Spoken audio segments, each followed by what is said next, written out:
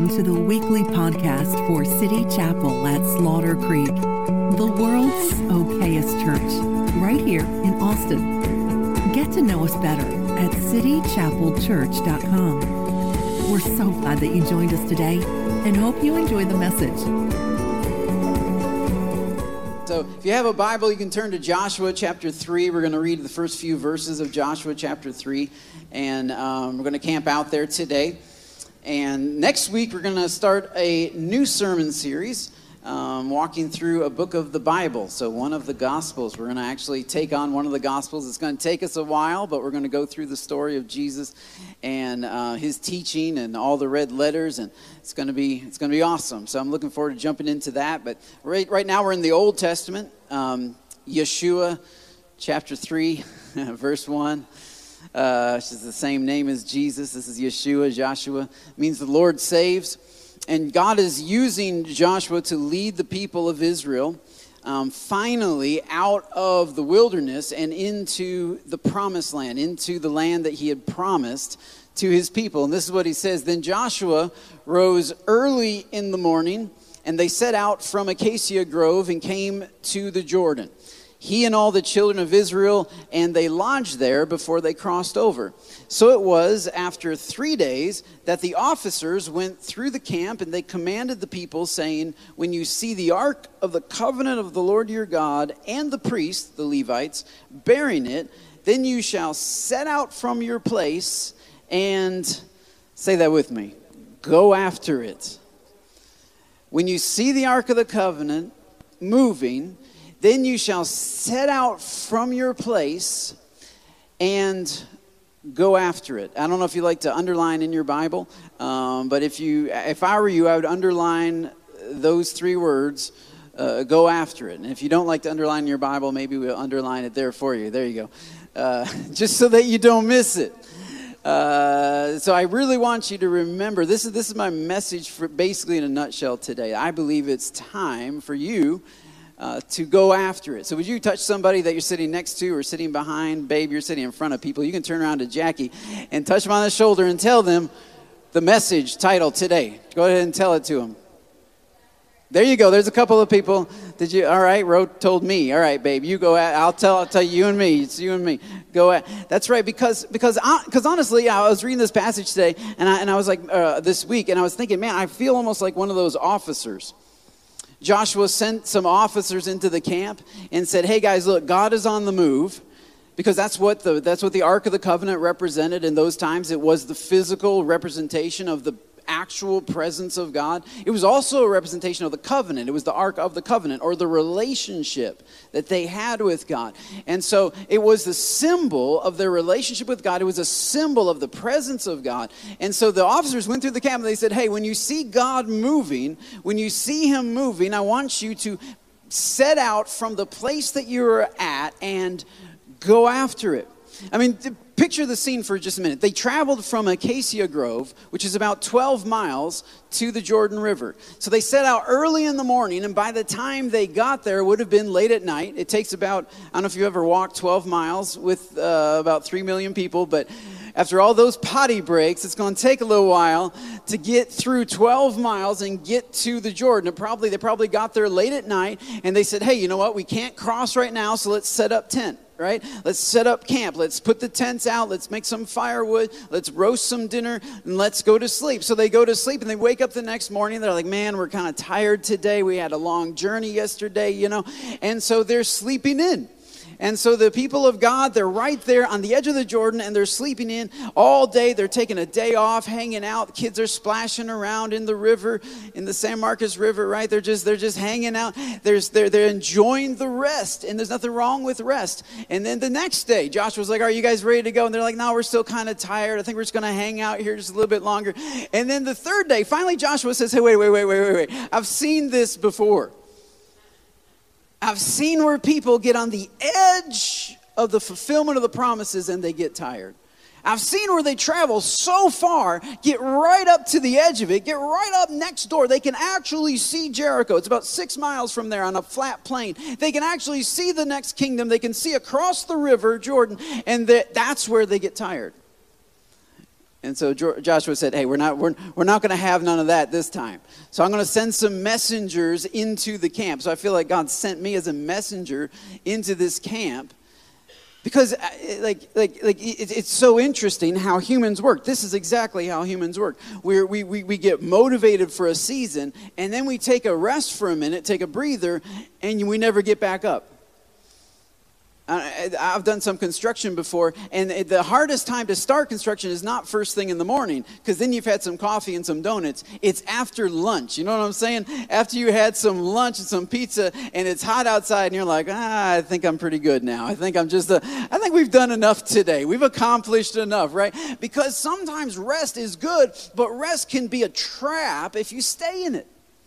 And so they're hanging out there, and for 3 days, and Joshua says, wait. 40 years ago, Joshua was at this same place with the same group of people, and although not these people, it was their parents, and they sent some spies into the promised land, and they hung out, and they thought about it, and they hee-hawed around, and that's a Texas term, they hee-hawed around. It's just long enough. It's not really Texas? Okay, sorry, my bad. They told me that was Texas. I don't know what they're telling me. So I've been lied to. What's a good Texas term? Within context of what I'm saying. I understand y'all is a Texas term. Meandered. All right. I don't know. We'll have to. What's that? Fiddle farting. That is definitely not. That's Northeast. That's somewhere from the Northeast. I don't know. That sounds like something Poppy would say. We got. Is this from back in the 50s? I don't know. But I don't know what they say nowadays. But they halted long enough and thought about it long enough to where they talked themselves out of it. And they comforted themselves out of it. And they encouraged themselves out of action. They sat around and they stared long enough and they never moved. And Joshua said, no, we're not going to have it this time. So this time he's going to send the officers into the camp. And the officers come into the camp. And by the way, this isn't just true of like the camp, but this is also true of City Chapel. It takes about 3 weeks for you to find your favorite seat at City Chapel. And we know the Davidsons are going to sit right there. The Fenton's going to be right there. Lou's going to be there or there, usually depending if right around there. And you just kind of, Megan, that's Megan's spot. That's Megan's spot. Don't nobody take Megan's spot. And that's why occasionally we'll just throw everything around and we'll sit in a circle. And oh, God, my seat is gone. I have to find a new seat. Oh, no. And it's so traumatic because it takes like 30 seconds for you to get comfortable at whatever seat you're in. And you find your comfort level and you sit in your comfort level. And I feel like sometimes God has to send messengers into the camp to say, look, you've been sitting there long enough. You've been thinking about it long enough. You've been praying about it long enough. You've been contemplating it long enough. You've been battling. Time to go after it. You're going to have to actually make a shift, actually make a change, actually move forward. And I believe that, like, especially in this environment nowadays, discouragement is setting in among so many people, both Christians and non-Christians. It's overwhelming discouragement, and discouragement will paralyze you from moving forward. Discouragement will keep you on this side of the promises of God. Discouragement will keep you on the other side, the unfulfilled side, the side where you see it, the side where you believe it, the side where you keep hoping for it, but you never actually receive it or achieve it. And so anyway, what I want to do today is I want to stir you up to go after it. So just to get you out of your comfort zone, would you just stand with me right there where you're at? Just stand up to your feet. I know you've been standing for a long time in worship. Okay, now I want you to turn to somebody that you're sitting next to. And babe, you can turn around to Jackie. And I want you to just tell them real quickly, tell them to go after it. See, because now you're going to do it. Now you're going to look in the eyes. And Poppy's going to give you a hug. And she's going to tell you to go after it. Yeah, thank you very much. You may be seated. Wonderful. See, well, see, because when I told you to tell people, you didn't really do it. So then when I have you stand up, you actually do it. So this is a trick. It's a trick, is what that is. And so what happens is that we get comfortable. So to go after it, you have to go out of your comfort zone. God's promises for you are always outside of your comfort zone. God's promises for you are always achieved outside of your comfort zone. In other words, your comfort level of worship, like usually your hands are like this, the holding the TV position, that's where you live, you know. So I throw up partially my hands and praise you again. You know what I mean? And so what I'm saying is that what God is calling you to do is to go after it, to go after Him, to go after His presence. And I really believe God's calling you to go after it. In other words, to come ready to go after it. I want to be a pastor of a church that's always going after it. I don't ever want to be a pastor of a church that's content with where we are or what we've seen. And I want you personally to go after it. I want you to experience more of God in your family, more of God in your personal life. When you read the Bible, I want it to come alive. I want you to go after God. I want you to go after His presence. I want you to go after His anointing for your life and the call that He has on your life. I don't ever want you just to sit back and relax. I want you to go after it. When you see Him moving in your life, I have news for you that heaven is not in a recession. Heaven is not nervous about people's responses. Heaven is not concerned about Facebook posts. Heaven is not holding back because certain things are happening and certain people will say certain stuff about you. God is not concerned about that. God is on the move. I don't know if you read the book of Revelation or not, but as Satan in the book of Revelation is just going crazy and unleashing his anger and his fury and his wrath on people and on the world, God is also moving. Jesus said that the wheat and the chaff would grow up together. In other words, it's never just one. It's never just the enemy, and all Christians need to huddle up and be afraid and be cautious and make sure not to say the wrong thing because you don't want to offend somebody.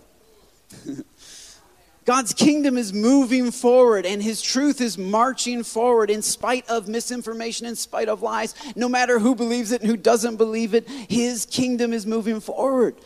And you can go after it. You can go after it right now. You can go after it personally. We've been feeling this just in our finances. I don't know if anybody's been feeling the pinch in their finances, but gas prices go up, groceries go up, and suddenly we're not getting any more, but we're spending a lot more.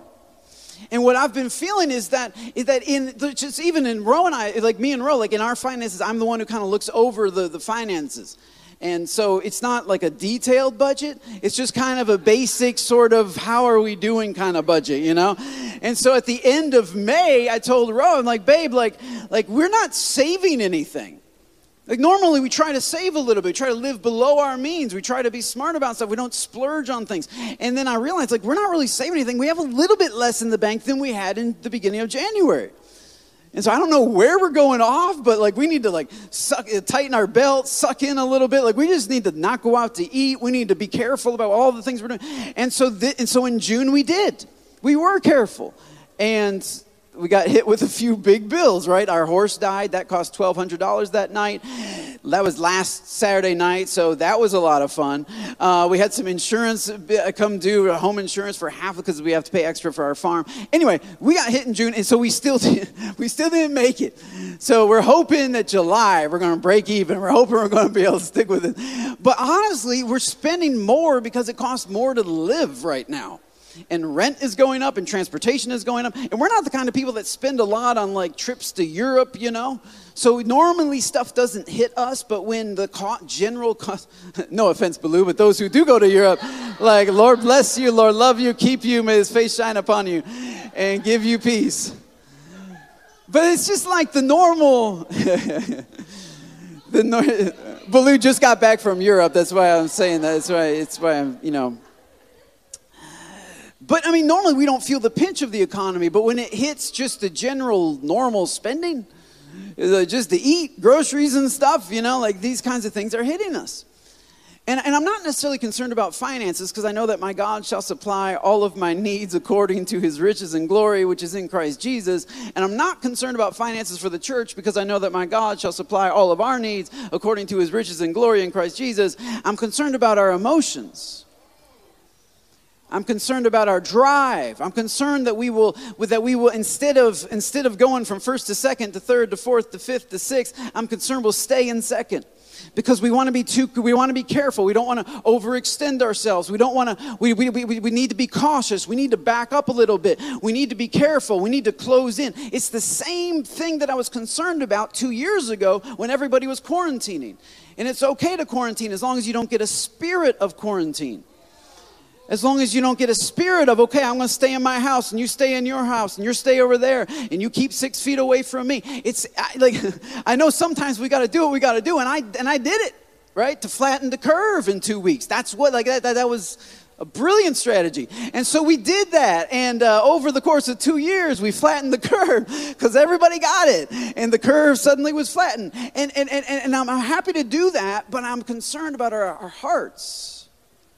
I'm concerned about people I'm pastoring, that they're pulling back, and it's just me and mine, and I'm going to look out for me and mine, and I'm going to take care of me and mine, and I'm going to build up walls around me, and I'll have a spirit of quarantine, and I'll have a spirit of scarcity, and I'll have a spirit of lack, and I'll stop being generous, and I'll stop watching for what God's doing next because I'm too busy trying to hedge my bets.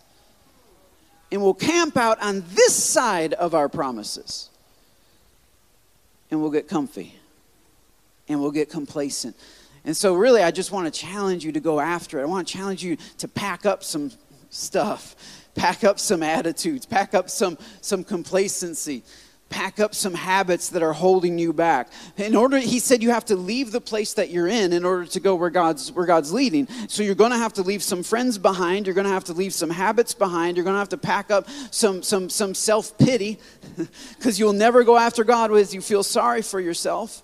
You'll never go after God as you feel sorry for the stuff you've been through and the difficulties that you've faced. And as long as you focus on how much your life has cost you and following God has cost you, you'll never step into the next season. And it's like you sacrifice all this way to get right here. And you're so close.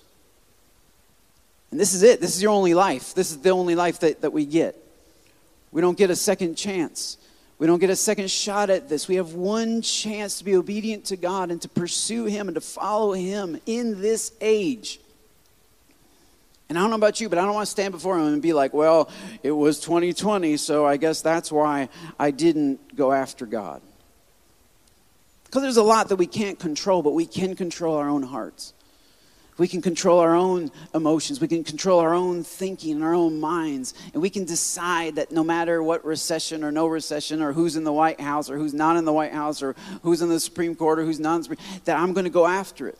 That I'm going to be obedient to God, that I'm going to be faithful to God in my generation, that my kids are going to see parents that regardless of the opposition, they held fast to the Word of God and they were faithful to do what God called. And when they saw God moving, they moved. And whatever God was moving in, they went after it. And whatever God was speaking in their generation, they adopted it as their own. That whatever God was doing, they went after it and they moved. And so I want to encourage you to go after it. You say, how do I go after it? Well, so that's my first point, go after it. My second point is very similar to the first point, and you might miss it if you don't listen carefully. My first point is go after. My second point is go after it. This is somebody you just missed it. So the first point is go after it. The second point is go after it. The passage says, he says you should go after it. You're going to have to leave your place and go after it. Yet, that means but. That means hold up. Wait. Some of you overachievers, hold up. I know you're there early. You're going to get that new iPhone, but hold on. You're going to go after it, yet there shall be a space between you and it. So go after it, but go after it. The key to going after it is to go after. He says you need to go after it, but make sure there's a space. And we're not talking about like 5 feet. We're talking, he says, about 2,000 cubits by measure. Do not come near it, that you may know the way by which you are going. Now, 2,000 cubits, that's about 3,000 feet. That's a lot. That's over half of a mile. God tells his people, all right, I want you to follow. just not closely. I want you to go after the presence of God, just not so close that you can reach up from the back seat and grab the steering wheel. You know what I'm saying? Like follow me, but not so close and that you can yell out directions. Hey, I think it's a left here. You should turn left, turn left. No, like we're talking 3,000 feet. Back up. Like go after it, but back up. 3,000 feet. I was thinking about 3,000 feet. I guess if we were to all back, if this is the Ark of the Covenant, which I guess it was about this size, sort of in a rectangle flat level, and the priest would have it on their shoulders. So let's just say this is the Ark of the Covenant. You guys need to grab your chairs, and we'd open the back door, and you go back through the parking lot, the other side of the parking lot, into the school playground, past the school playground to 1626.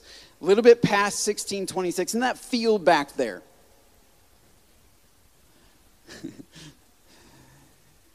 Do not go near it. Why? Because you're not driving this thing. And one of the concerns that I have is that people who are trying to go after it, they're so close that they can't see when God moves. They can't tell the difference between when God moves and when they move. They're so close that they can't distinguish the difference. You know, like when extroverted people are like, well, God just told me to tell 50 people this. And I'm like, really? That sounds a lot like you. All you. If you were God, you would be out there and telling everybody. Could be God's calling you to the secret place. Or like when introverted people are, the Lord's telling me to be more introverted. Really? Because that sounds a lot like you. I could be God's trying to get you out of your comfort zone. Out of your place that you would rather be if it was just you and if you were running the universe, right? If you were running the universe, then sure, fine. But when you're following God, you need to back up far enough. 3,000 feet. I'm not talking about 6 feet. We're talking about 3,000 feet. Back up 3,000 feet away so that you can make a clear distinction between you and it. So that you can tell when it starts going left and it starts going right and it starts going forward. In other words, if you want to take the land, which is what they wanted to do, you're going to have to let God take the lead.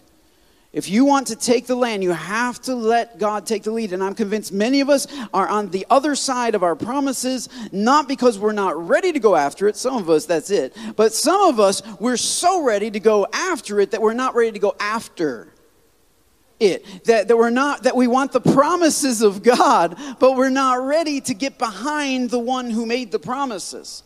That we're not willing to place him in the highest priority in our life, and we have various other priorities and other things that we're interested in. And honestly, 40 years from now, we're going to look back and be like, man, I missed it because I was too busy with so many other things. Because I wouldn't just get behind him. Because I wouldn't just wait for him. I wouldn't just stand there until he got so far ahead of me. Right? And so I mixed in my version of truth and my calling and what I wanted to do with his direction in my life in that season. If you want to go after it, you have to position yourself after it. Position everything in your life. We talked last week about things God can't do, right? God can't lie. He cannot lie. He cannot tell a lie because he is the truth. He cannot learn anything because he already knows everything, right? He cannot travel because he already is everywhere. Well, here's another one for you. He cannot be second place.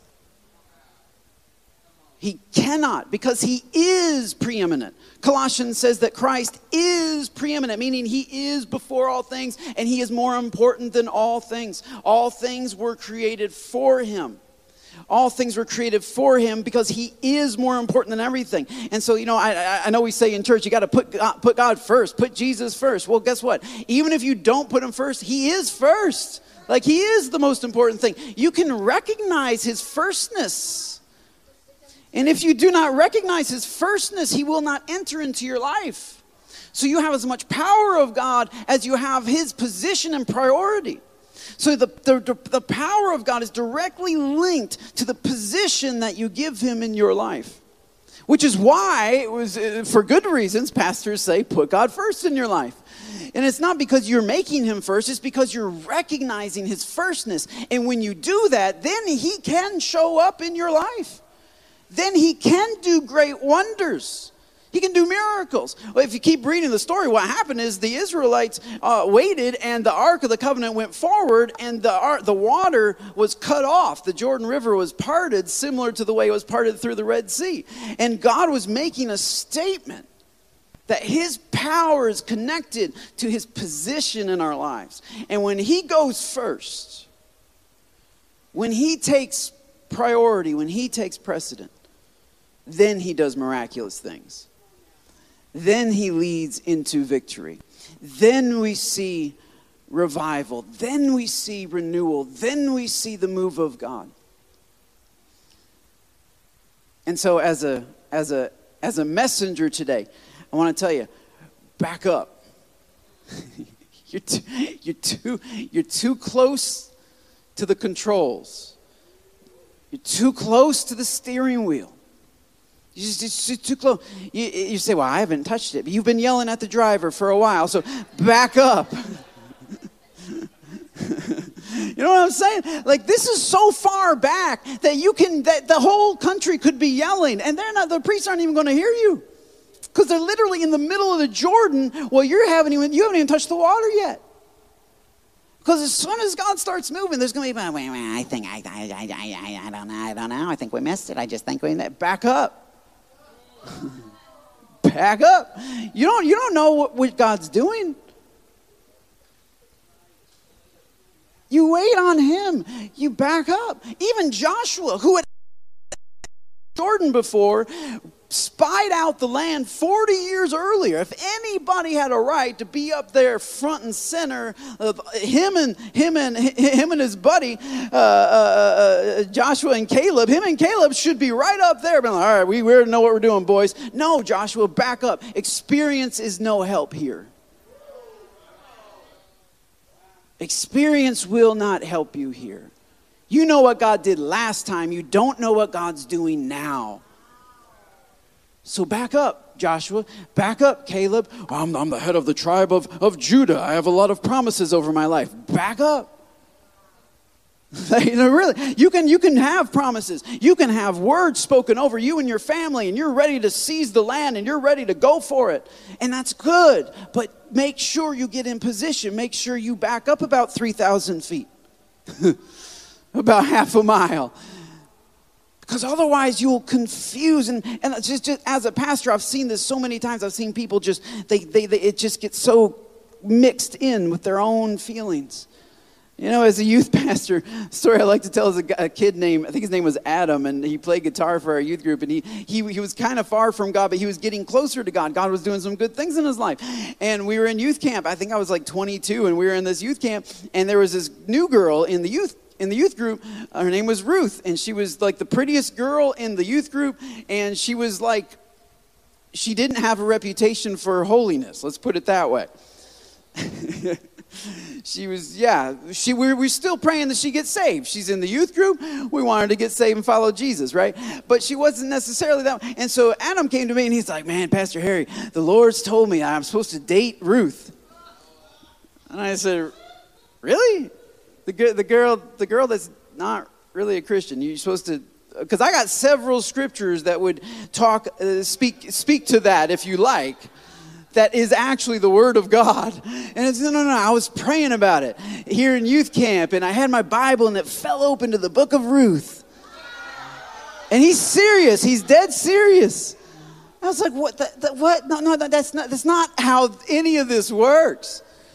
I mean, it could have fallen open to Obadiah. That doesn't, I mean, come on, bro. Matthew, Mark, the 3rd John you see. I mean, how does this this is not how God gives dating advice. But he so wanted it that he found a biblical reason to get it. And this is what we do. I've had guys tell me they're called to, strip joints. I'm called to the strip clubs. Oh, no. You back up about 3,000 feet from the door. That's where you live, 3,000 feet from the door.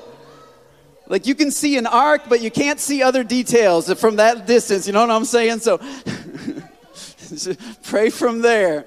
That's right. Just, pour some oil from there. I mean, that's not the Lord telling you to go to that strip club, man. I'm sorry. That's not Jesus. But it can get so confused. And so you have to back up. You say, how do I back up? Well, let me give you some practical ways for you to back up and go after it at the same time.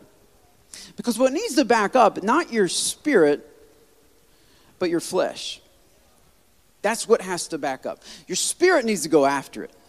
Your spirit needs to charge after God. Your spirit needs to be hungry for God. Your spirit needs to be thirsty. Those that hunger and thirst after righteousness shall be filled. So you never want to lose the intensity of the desire for God in your spirit. It's your flesh that needs to take 3,000 steps back. So stir up your spirit and step back in your flesh. And so let me give you 2 quick ways. The first way, we talked about this Wednesday night, is through fasting.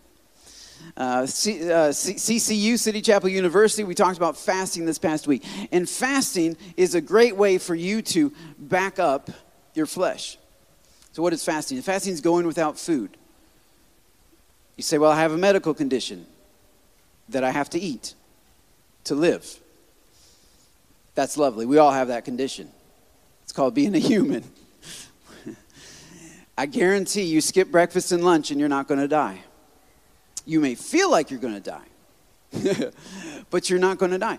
Fasting is one way to back up your flesh. Because unless, some people have medical conditions where they can't skip a meal.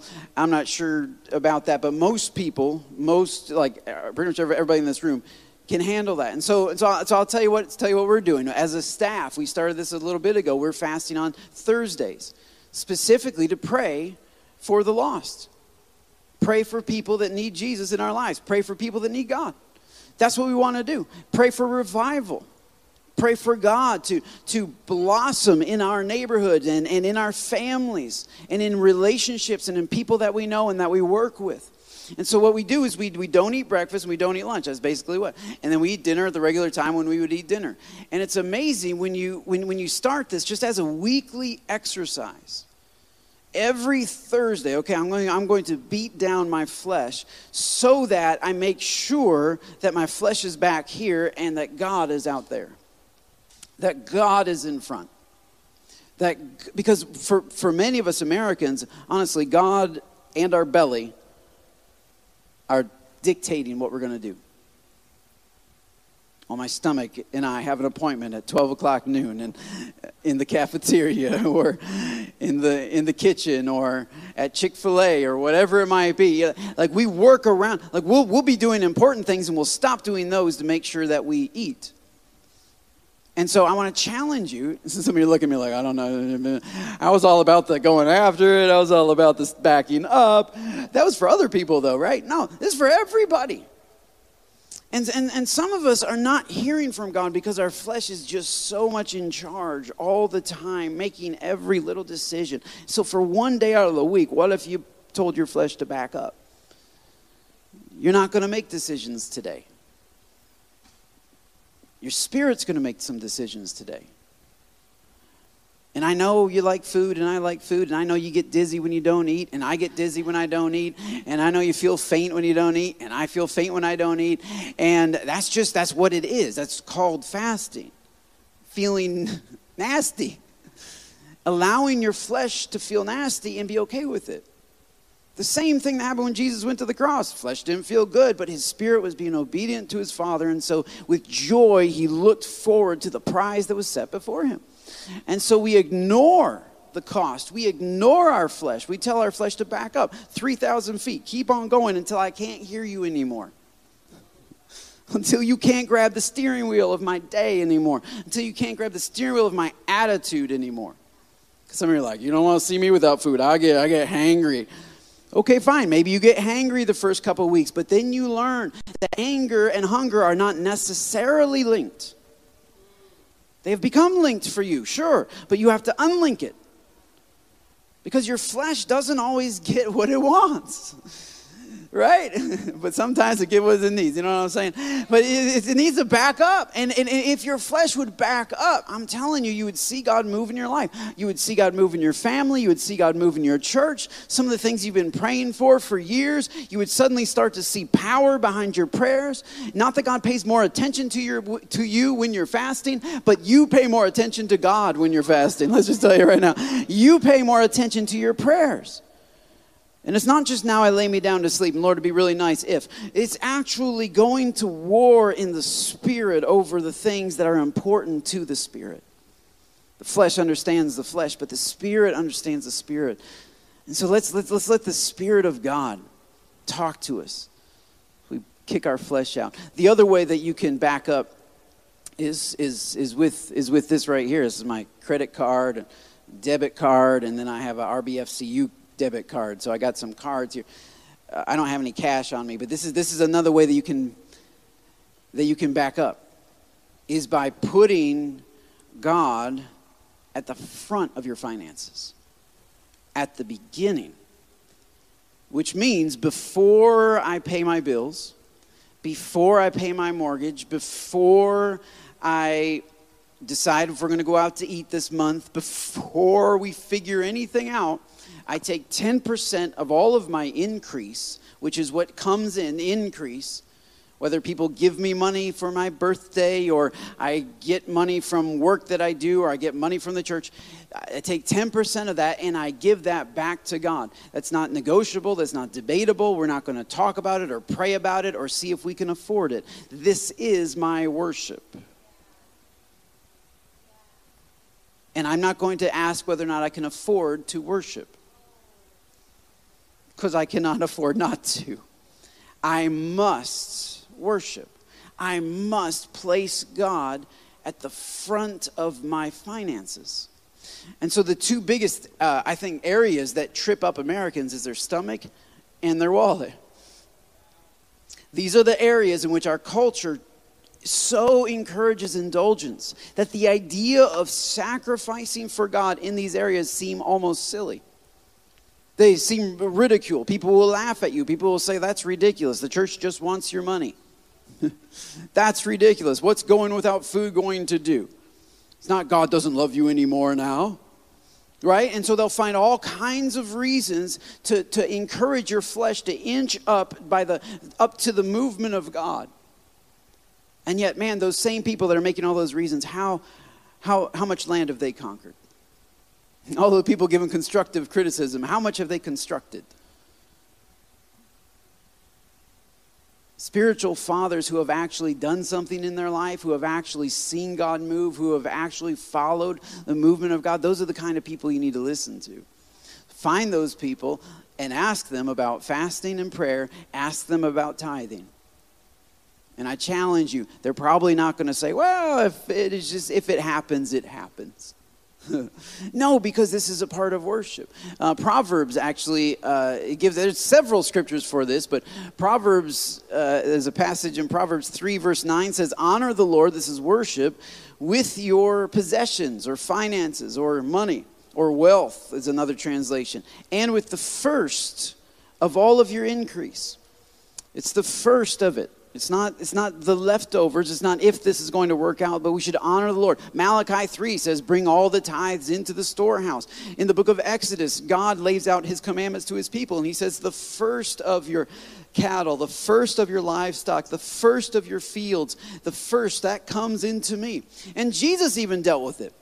Right? If we can go to Matthew, we have a passage in Matthew chapter 23 where he's criticizing the Pharisees and the scribes, and he says, woe to you, scribes and Pharisees. You are hypocrites because you pay tithe of mint and anise and cumin. In other words, they would tithe. They didn't always get paid with cash. Sometimes they got paid with spices. And so they would take 10% of those spices, deal it out and give it to the Lord as a tithe. Sometimes they would just pour it out on the ground as an offering to the Lord. Sometimes they would bring it into the house of the Lord. But either way, he says, woe to you, because you pay your tithe of mint and anise and cumin, and you've neglected the weightier matters of the law, like justice and mercy and faith. These you ought to have done without leaving the others undone. So Jesus even said, your tithing is good, but you're only tithing, and that's a problem. You're not looking for justice and mercy and faith. And these guys were the lawmakers of their day. These guys were the representatives of the Israelite people to the Roman government. And he says, you're not standing up for them. You're not sticking up for them. But he is not saying just do away with tithing because that's Old Testament and forget about it. And so I believe, and now I don't believe it's a salvation issue. I don't believe fasting is a salvation issue. I believe it's a going after it issue. And we stay on the other side of our promised land because we refuse to back our flesh up 3,000 steps.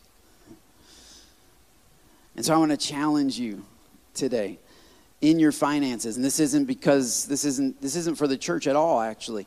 You tithe to where you're being fed. You tithe to who's feeding you. You take 10% of your income and you give it to God, and you watch how that empowers the rest of your life. I encourage you, watch how that empowers your obedience. Watch how that empowers your ability to overcome addiction and temptation. Watch how when you place God 3,000 feet in front of your flesh and you go after him and you follow him, watch what kind of rivers he will part for you and open up for you. He will do wonders. That's what Joshua said. Tomorrow he will do wonders among you.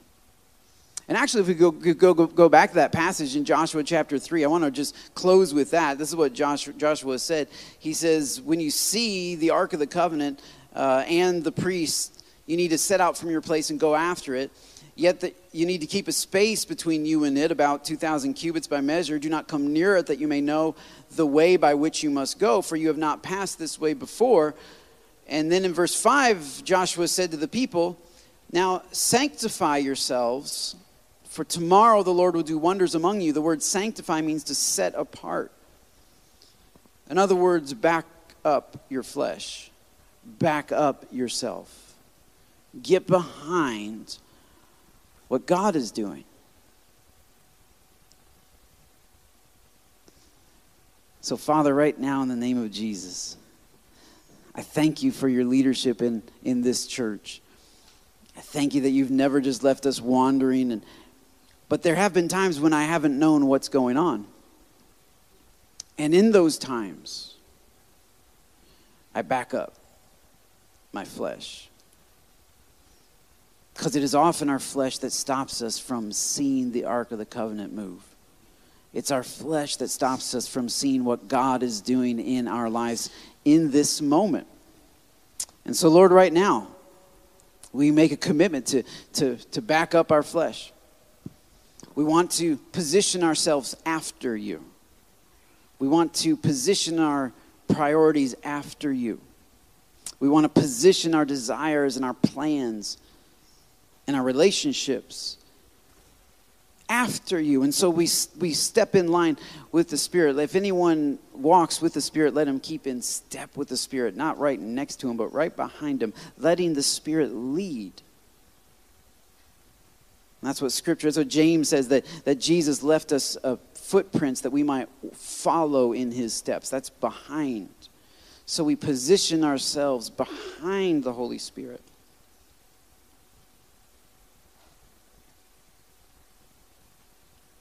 And we say, Lord, that you take the highest priority in our lives.